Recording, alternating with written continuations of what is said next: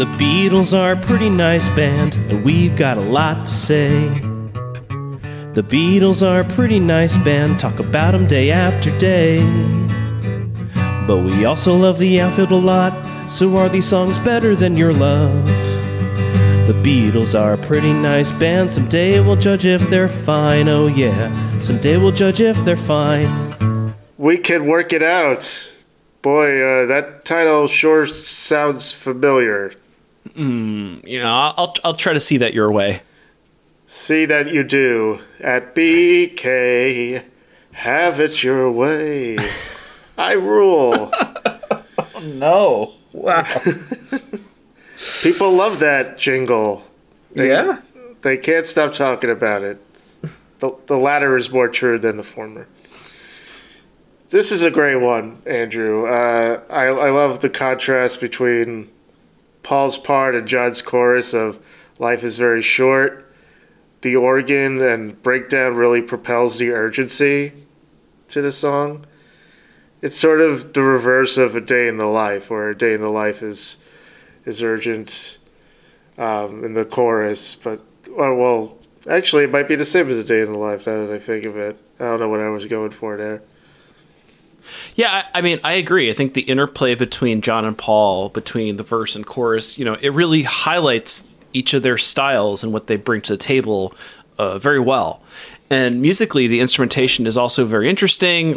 There's a new element thrown into the mix, and the 3/4 waltz in the middle 8, different. It's cool. It also seems like they all brought something to the table here for this song and worked it out together. Yeah, the waltz was George's idea, so it really was a group effort. I know what I meant now, because Paul's part in A Day in the Life is in the middle, and it's, jaunty and positive, and right. And We Can Work It Out, it's the verses, and John's middle 8 is the urgent one. Very important that I explained that. John on harmonium on this track, that's an interesting instrumentation there. Yeah. George on tambourine, apparently. We Can Work It Out is a comparatively rare example of a Lennon-McCartney collaboration from this period. It recalls a level of collaboration the two had back in 1963 when they were eyeball to eyeball with that stuff. John Lennon said, and We Can Work It Out, Paul did the first half, I did the middle 8, but you've got Paul ready, We Can Work It Out, We Can Work It Out. Real optimistic, and be impatient. Life is very short, and there's no time for fussing and fighting, my friend. Paul brought up the fact in his lyrics book, which I just read recently. Thankfully, it's $50, but it's available at your local library, probably. Okay. Yes. 850 some odd pages. There's pictures. There's plenty of pictures, but just warning y'all. He said about We Can Work It Out, it was 1965. Things weren't going so smoothly between Jane Asher and me. Time has told me that millions of people go through these little squabbles all the time, and will recognize just how common this is. But this particular song was not like that. It was try to see it my way. When you're a songwriter, it's a good thing to just go off and get your point of view in a song. And with a Beatles song, if it's going to be heard by millions of people, you could spread a good message. We can work it out. If you wanted to say it in one line, it would be, let's not argue. If you wanted to say it in 2 lines, let's not argue, listen to me. Obviously, that is quite selfish, but then so is the song. I had never put that together until now. I don't know about you. Me neither. No, me neither. Because it's true. He doesn't say, I'll try to see it your way. He never says that. Why don't you see it? Why you see it your way? He says, but not. He doesn't consider the option of seeing it Jane's way. At any point. I mean, I think time heals all wounds, but time reveals the mistakes of youth, I guess, really. And it's interesting to hear him later. Obviously, this book is very recent, so I'm sure this is more recent recollections. To think about it that way.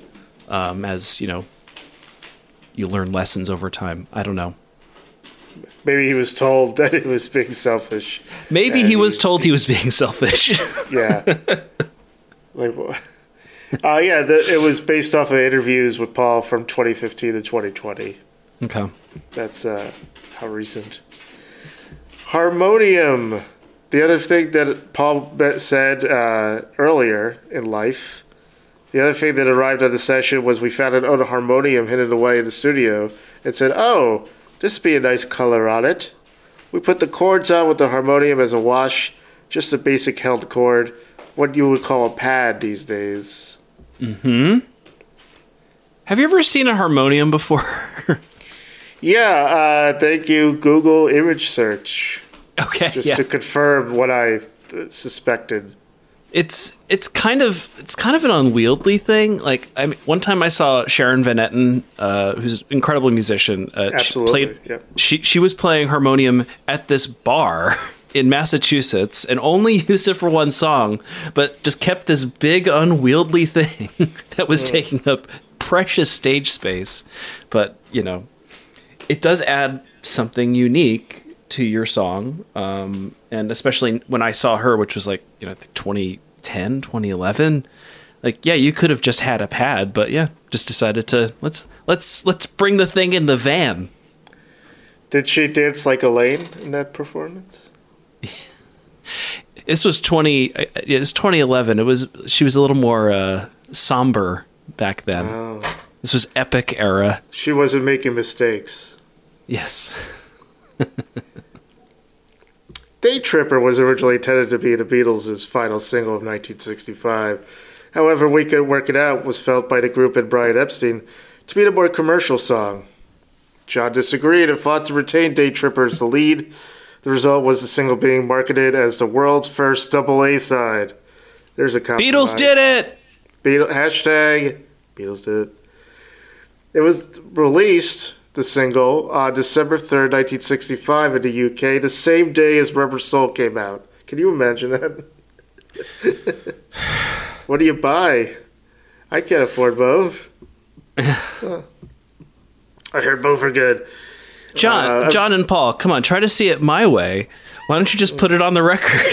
Yeah, it is ironic that they had this settle with the double A side if We Can Work It Out. Yeah. They did work it out, I guess. Yeah. Everyone won. Congratulations, everybody. We did it.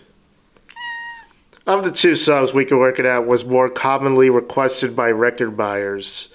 So there you go. John was wrong. The record buying public is never wrong. No, never. Definitely not later on when a certain single, another double A single only made it to number 2 on the charts, but we'll get to that in due time. Deep Purple covered this song on their second album, The Book of... I'm not going to even try to pronounce that. For 1968, it's over 7 minutes long. Taliesin? Taliesin. Taliesyn. In 1970, Stevie Wonder covered this song on his album Signed, Sealed, and Delivered. Released as a single in 1971. It reached number 13 on the Billboard Hot 100. Wonder's version earned him his 5th Grammy Award nomination in 1972 for Best Male R&B Vocal Performance. And I think it's probably the best Beatles cover out there. I will also see it your way and say this is my favorite. There's a lot of great Beatles covers out there, and I go back to the song so much.